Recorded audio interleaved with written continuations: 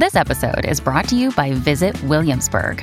In Williamsburg, Virginia, there's never too much of a good thing. Whether you're a foodie, a golfer, a history buff, a shopaholic, an outdoor enthusiast, or a thrill seeker, you'll find what you came for here and more. So ask yourself, what is it you want?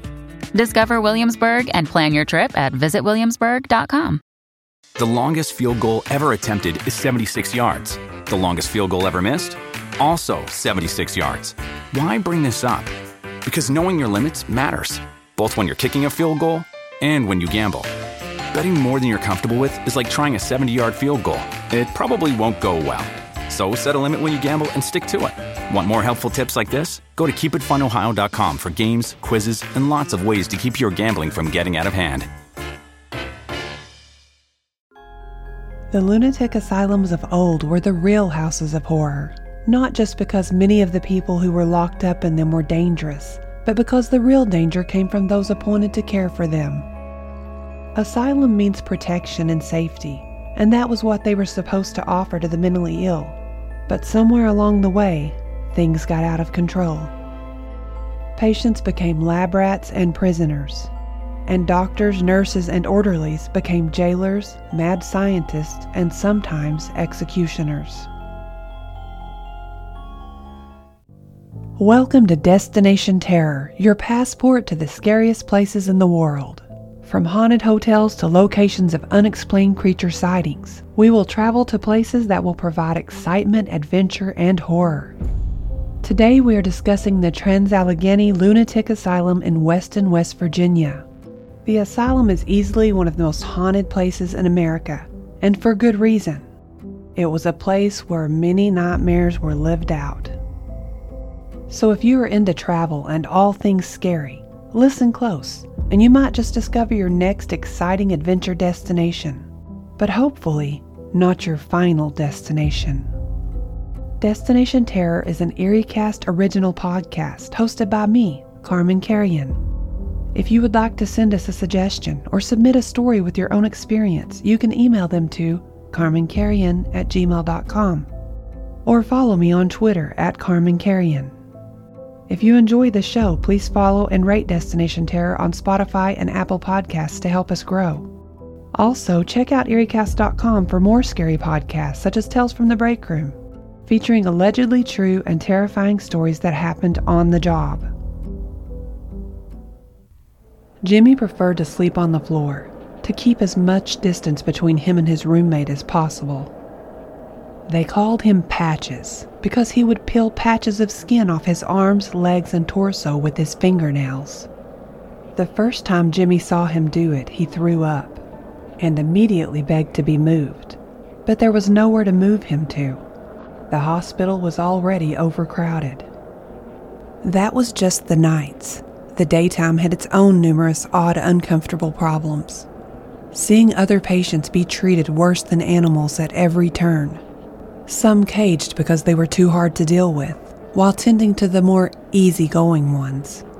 Jimmy couldn't find even a corner of peace in this place. It was so overcrowded that there was nowhere to escape the horrors. It was no less than he deserved, to be locked inside a living hell until the day he died.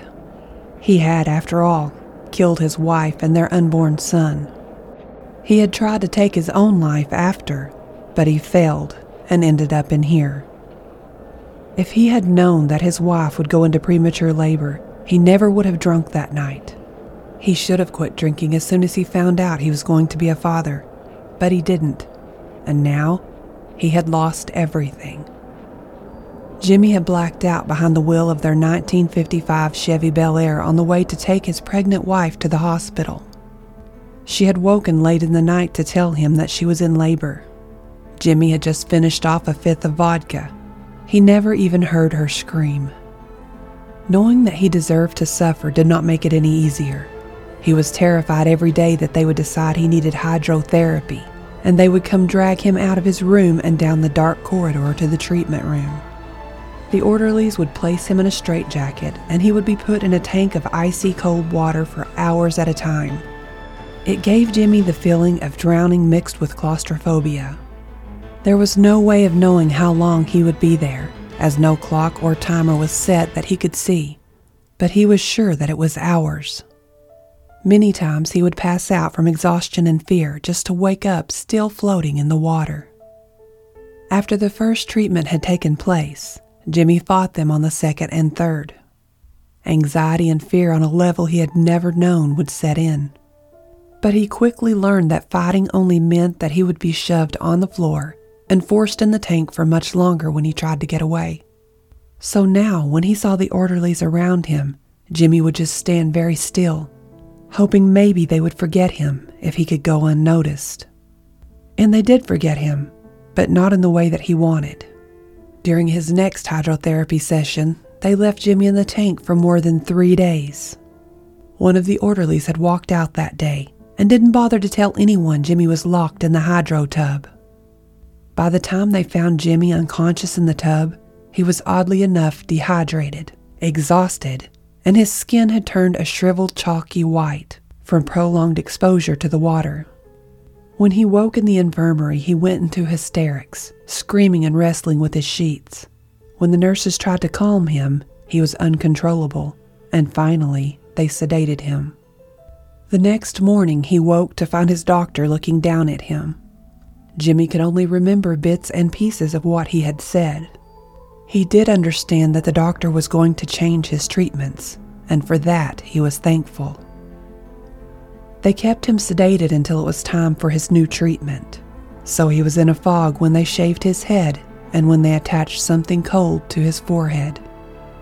It wasn't until a buzzing sound, followed by a sharp pain, that started at his temples and ran through his entire body, causing him to convulse, that he felt fear, but only for a moment, as consciousness faded into blissful nothingness.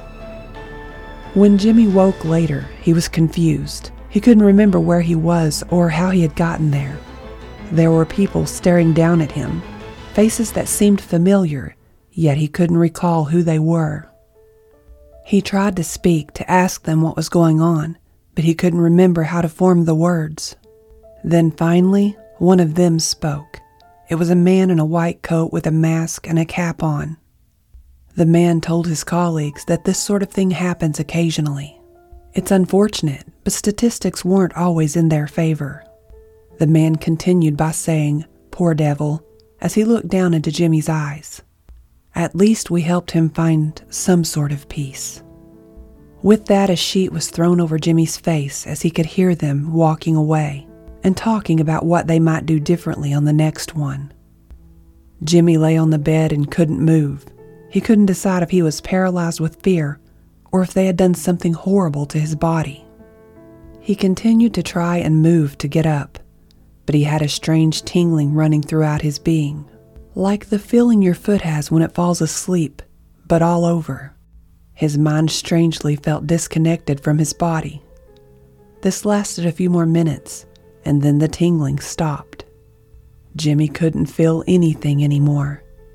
He was not in physical pain at all. He felt no weight from gravity, as he once did.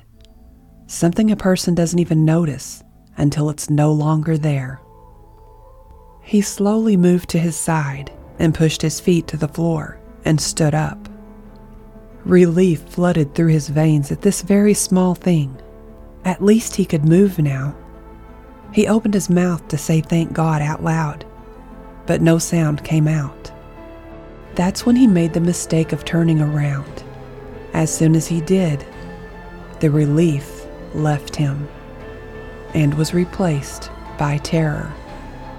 If he could still breathe, Jimmy would have gasped. He was looking at a body covered by a sheet on a stretcher. Surely this was not what it seemed to be. He reached down to pull the sheet back, but such an easy task wasn't easy anymore. The sheet felt like it weighed 300 pounds, so he pulled as hard as he could, and very slowly it moved. Finally, the whole thing bunched to one side and fell from the bed. In doing so, it exposed its morbid truth. There on the table was Jimmy's body, shaved bald, with blood trickling down from one eye. He quickly fell to the floor and tightened his fist. Sick from fear and shock, he couldn't believe what he had seen.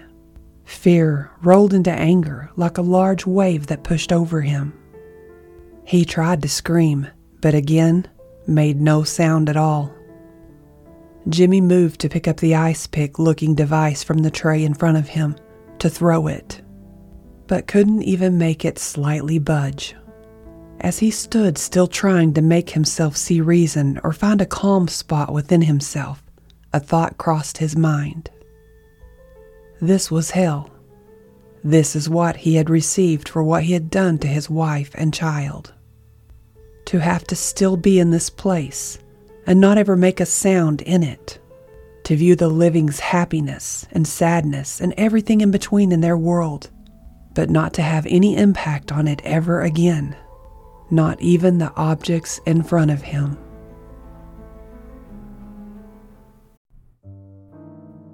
This episode is sponsored by June's Journey. What is horror to you? Monsters? Murder? Mystery? Well, if human monsters are your thing, June's Journey is the game for you, albeit in a more lighthearted tone. June's Journey is a hidden object game with a thrilling murder mystery set in the Roaring '20s. You play as June on the hunt for your sister's murderer. Discover clues through exciting hidden object scenes with beautiful and atmospheric illustrations and music. Victory brings you closer to new plot points and suspenseful answers. When not hunting for clues, you can customize your own luxurious estate island with gardens, buildings, and decor. Or chat and play with or against other players too, in the Detective Club, where you could even put your skills to the test in the Detective League. June's Journey is both relaxing and fun to play. With my busy schedule, I find it's the perfect game to pick up and play whenever I've got a free moment. It doesn't demand too much time, and it's pretty satisfying solving puzzles quickly and unlocking new clues. Can you crack the case? Download June's Journey for free today on iOS and Android. There is a very old place in Weston, West Virginia that was once a true madhouse. Chalked with a long history of suffering and torture, this place should only be visited by the brave, because it may drive the weak of heart insane with fear. It is called the Allegheny Lunatic Asylum. The Allegheny Lunatic Asylum was supposed to be a place of peace and restoration, but it soon devolved into madness and destruction. Constructed between 1858 and 1881, it is the largest hand-cut stone masonry building in North America and is reported to be the second largest in the world, next to the Kremlin. Allegheny is located in the mountain state of West Virginia and at first sight looks tranquil and inviting, with its sweeping grounds and green lawns. It looks more like a manor or an expensive boarding school than a place that once treated the mentally ill. Once acknowledged as the Weston State Hospital, the Allegheny Lunatic Asylum opened its doorways to the mentally ill in 1864. It used to be a house of horrors with extreme overcrowding, inhumane conditions, and rampant violence. Today, it comes as no shock that it is said to be extraordinarily haunted. The asylum was not always a thing of nightmares. When it was first commissioned in the early 1850s, its creation was marked as one of the first hopeful developments in centuries for mental patients. The building was created by Thomas Story Kirkbride, a doctor and crusader for the mentally ill. Kirkbride developed what would in time become the American Psychiatric Association. The building was designed by the famous architect Richard Andrews following Kirkbride's plan, which called for long rambling wings arranged in a staggered pattern, assuring that each of the connecting structures received an abundance of therapeutic sunlight and fresh air. Kirkbride was inspired by the famous reformer Dorothy Dix, who sought to correct people of their misconceptions about mental illness, such as the belief that it was irreversible and best treated with darkness, force, and physical restraint. Unbelievable as the science behind some of Kirkbride's medical ideas were, it led to a more humane and effective plan of treatment for the residents of his asylums than any other practice of the time. He believed in the importance of light and fresh air and put it into practice. He He suggested that asylums be built as long halls with 12-foot ceilings, plenty of windows, and ventilation that allowed for cross breezes. He also believed in freedom and that mental patients should be allowed to roam as much as possible to find stimulation for their minds. With this, they would behave better, not worse, if given more control over their own lives. Kirkbride's ideas inspired the construction of 73 hospitals across the country in the later 19th century, including Allegheny Lunatic Asylum. When the asylum first opened its doors in 1863, it was named the West Virginia Hospital for the Insane and was a model of Thomas Kirkbride's ideas, built to house 250 patients, each with their own rooms. Skilled stonemasons from Ireland and Germany were hired to contribute to the architecture that presented wide-open windows, giving patients access to natural light and fresh air. The grounds were spectacular and built to sustain the hospital, including a working farm, dairy, waterworks, gas well, and a cemetery. It was exactly what the architect Richard Andrews had intended it to be. It was designed to make patients feel welcome, cared for, and at home. Unfortunately, disaster struck in 1881. An increase in mental health diagnoses and the stigma surrounding the disease caused the asylum to become overrun, housing almost 500 more patients than had been planned. Because of this, the hospital couldn't keep up and conditions began to decline dramatically. Patients were ultimately crammed together with up to 5 in a room intended for one person. The farm and dairy that had been designed to support 300 were unable to meet the increased need that came with the overcrowding. Patients soon began to suffer from malnutrition, which only aggravated their mental issues. By 1938, the asylum was 6 times over capacity. The patients inside were out of control, and the orderlies were outnumbered. The dilemma hit its peak in the early 1950s, when the hospital was holding more than 2,600 patients, more than 10 times the number that it was intended to house. After hearing the rumors about the existing conditions of the facility, the Charleston Gazette attempted to investigate, and what they found was shocking. Due to the limited amount of furniture and lack of proper heating, patients were sleeping on the floors in freezing rooms. The overwhelming number of patients had caused the staff to become overworked, and the focus on sanitation had decreased. The windows were covered in grime, and the wallpaper was peeling from wear and decay, in many places being torn by patients who panicked and tore it. The patients were in a more disturbing state than the facilities. The ones who the orderlies couldn't control were locked in cages out in the open to make room for more bedrooms for those who could be controlled. Worst of all, the asylum had become a training ground for experimental lobotomies. Walter Freeman, the famous surgeon and lobotomy advocate, had moved in and taken up practice.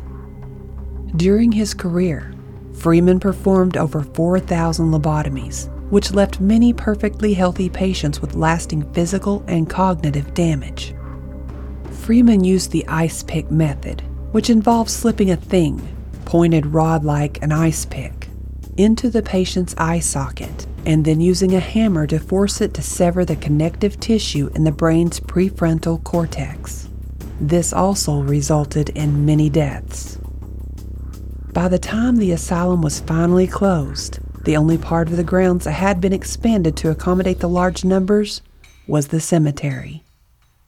Thanks to the Gazette, people became aware of the horrible things happening at the asylum, and a movement to close the hospital began. Sadly, it wasn't until 1994, after more than 100 years of dilapidation, that the Allegheny Lunatic Asylum was made to close its doors forever. Many murders are said to have occurred within the walls of the asylum, but most, however, are poorly documented. According to the asylum's official website, there are about 8 resident spirits inhabiting the asylum.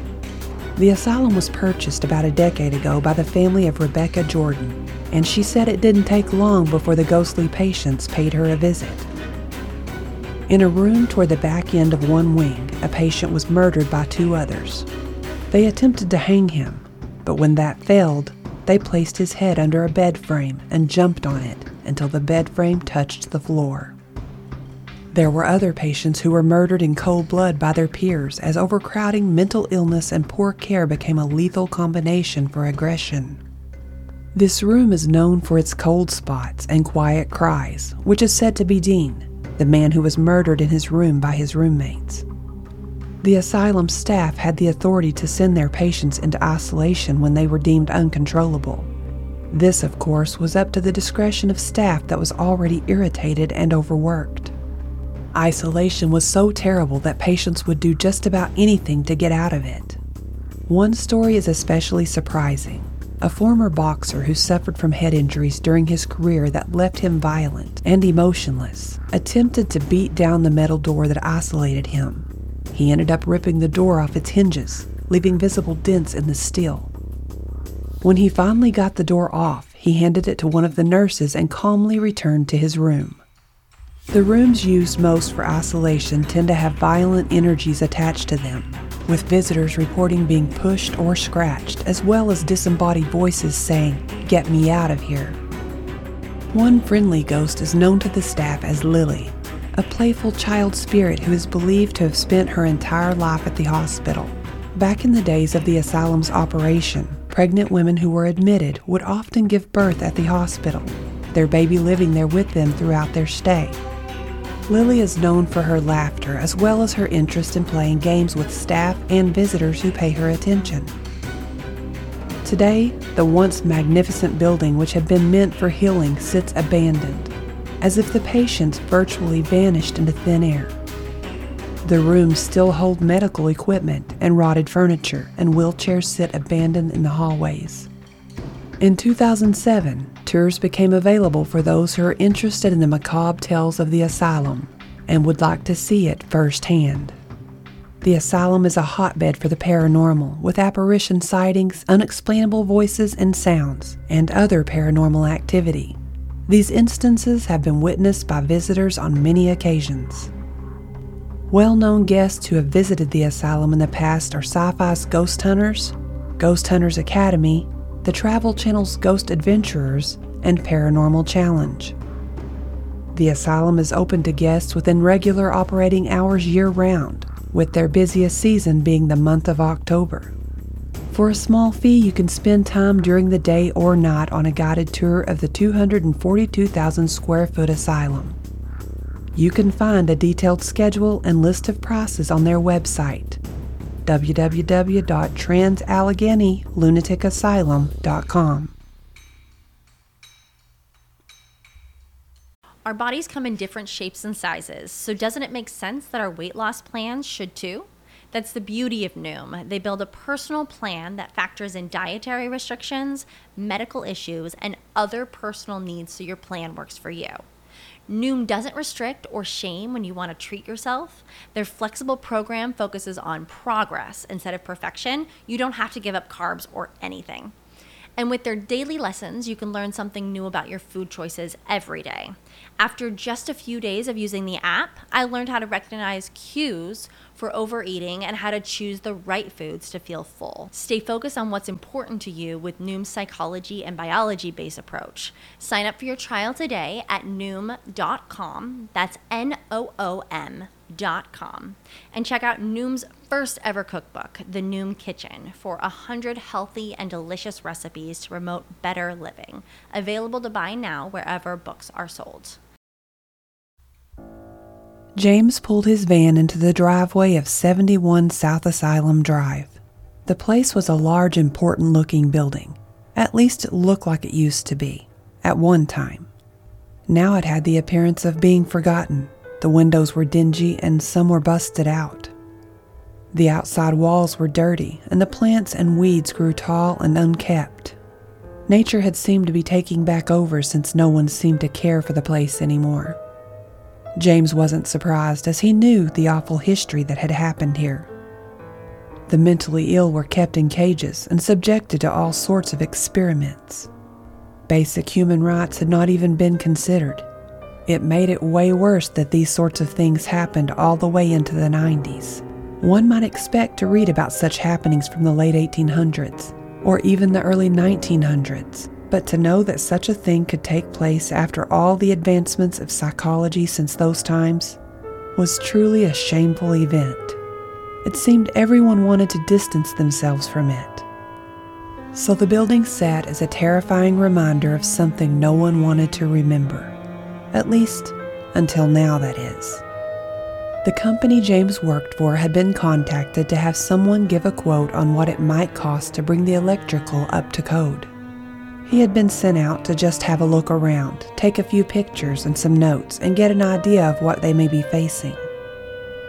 This let James know that someone was wanting to repurpose this awful place and give it new life. Being more than happy to be a part of that, he grabbed his digital camera and notebook and headed for the front door. Once inside, he found that the overall condition was about as he had expected. It seemed that people had broken in, probably kids, and a lot had been destroyed. James was making his way around and writing a few things down while shaking his head, thinking, I hope they've got some money to spend. That's when a strange feeling came over him. It was very faint, but it was there. It was a feeling of misery and hopelessness. The feeling seemed to saturate the air around him. James stood still and took a few deep breaths.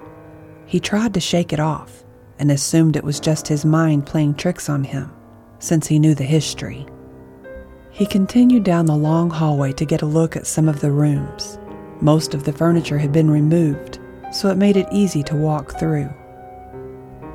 He was bent down trying to get a look behind a hole that had been busted in the wall, when he could have sworn he felt a breath on the back of his neck. It could have easily been a piece of cloth lightly brushing against it, too. Whichever it was, it seemed distinctly intentional somehow, as if someone wanted him to know they were there. James stood up and turned around to see nothing behind him. He decided to leave the room and find another place to inspect. As he was walking down the hall, he took out the camera and figured pictures would be quicker. He snapped a few shots of some things he felt were going to be important, when he thought that he heard a scream. It was very low, almost inaudible, but certainly a scream. James perked up and his senses quickly became razor sharp as adrenaline pulsed through his body. He heard it again, but this time it lasted longer than before. Strange, it felt like someone was trying to scream directly in his ear. He could feel the anger and frustration mixed with tension that could be cut with a knife, though the only physical sign of it was an almost whisper of a scream. James began walking a little faster, going back toward the front of the building, thinking getting closer to the sunlight that would be shining through the windows might somehow melt away this horrible feeling he had. He rounded the corner and he stopped, paralyzed with fear. He could have sworn he saw the outline of a bald man walking into one of the rooms. James inhaled and then exhaled and mustered all the courage he had and yelled, "Is someone there?" It seemed crazy to be afraid of drawing attention to himself. After all, he knew he was there alone. Whatever it was he thought he had seen wasn't a person. People aren't transparent. He waited for a moment for a response, and there was nothing. So he took a step forward to keep going to the front of the building. That's when whatever he had saw seemed to move back out of the room it had went into. It began to come toward him in what James could only describe as a walking float. As it got closer, he could tell that it had a human face. There was also blood trickling down from one of its eyes. It stopped about halfway to James and stared straight into his eyes. He felt cold and depressed. It was almost as if this spirit's emotions filled the entire facility. James stood in a trance, not even breathing for over a minute. Then he pulled himself back, and the spirit bolted towards him. Its mouth was open like it was screaming, but everything was totally quiet. James ran the other direction, not wanting to be any closer to it, and certainly didn't want to make any physical contact, if that was even possible. He kept running as hard and as fast as he could, not even paying attention to his surroundings. At this point, it was fight or flight, and James was trying to fly. Soon he started to become winded and slowed down. Whatever place he had ended up in seemed darker and more damp than where he had been before. James immediately regretted the direction he had ran, as he couldn't remember exactly where that was. Around a few corners, down some stairs, into nowhere. It was dark and there was an angry spirit, and now he was lost. He took the small flashlight off his side, breathed in deeply, and turned it on. Now he could see the room he was in. It had small blue tiles going most of the way up the walls. There were concrete floors, and as James looked down, he realized this might be the worst place to end up. There were drains in the floors, and it was a large open room. It was a surgical room. He quickly looked around for the doorway and began to make his way out, when he stepped on something that seemed to stick to his shoe. He reached down and pulled it out. Upon close inspection, it seemed to be a fancy ice pick. It didn't take long for James to figure out what it was. Then he remembered the face of the spirit in the hallway, having blood running from one eye. He dropped it on the ground as if its horrible use might somehow rub off on him. Then he looked up and decided he wouldn't be going back the way he had came. James began to walk the way he had been running, assuming there would be another way out. The flashlight was only big enough to see what was right in front of him. With every few slow steps, he would hear noise around him. Things falling or thumps on the walls. The constant feeling of someone brushing their hands lightly over him kept him uneasy. James fought the desire to point the flashlight in any direction but straight forward, knowing he didn't want to know what might be making the noises. Then he started hearing voices, so quiet it felt like they could be in his head, yelling and moaning and crying. Doors creaking opened and closed. It occurred to James that somehow the spirits here continued to live out moments of the past, like they were in repeat of some moment from long ago. Maybe just under the surface of reality, this was always going on, never stopping. Only usually it's so faint they can't be noticed. James had been dumb enough to come alone, and now in all the silence he could hear them.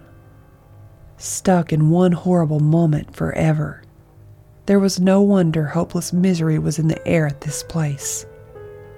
Finally, he could see a small bit of light in the middle of a hallway up ahead. He made his way quickly to it. There was a window that had been boarded up. James began knocking the boards loose, revealing the sunlight.